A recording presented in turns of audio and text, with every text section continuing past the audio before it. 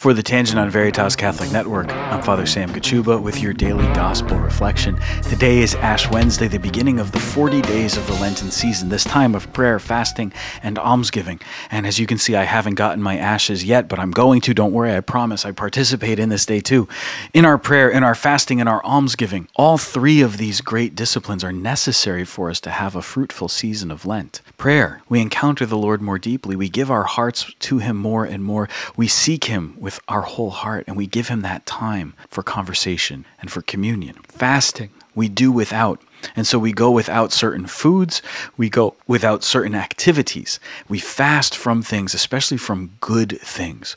We fast from those things that are good for us or that we enjoy so that we can learn to discipline ourselves. That fasting teaches us to rely more and more perfectly, more and more completely on God's mercy and God's providence instead of on our own preferences and our own pleasures. In our almsgiving, we're generous to those who are poor, to those who are most in need. This is a time for us to consider how we can serve and help those who are in need of our assistance. It's a reminder, too, that each and every one of us, from the poorest to the wealthiest, has the capacity to care for their brothers and sisters who are in need. Every single Christian is called to prayer, fasting, and almsgiving during the season, not to one or the other, but to all of these. And why? Because it helps us to recognize that when we rely on God, He unlocks our capacity for goodness. He helps us to become more and more who we are. And as we enter into this prayer, this fasting, and this almsgiving, we do that penance that calls us back into right relationship,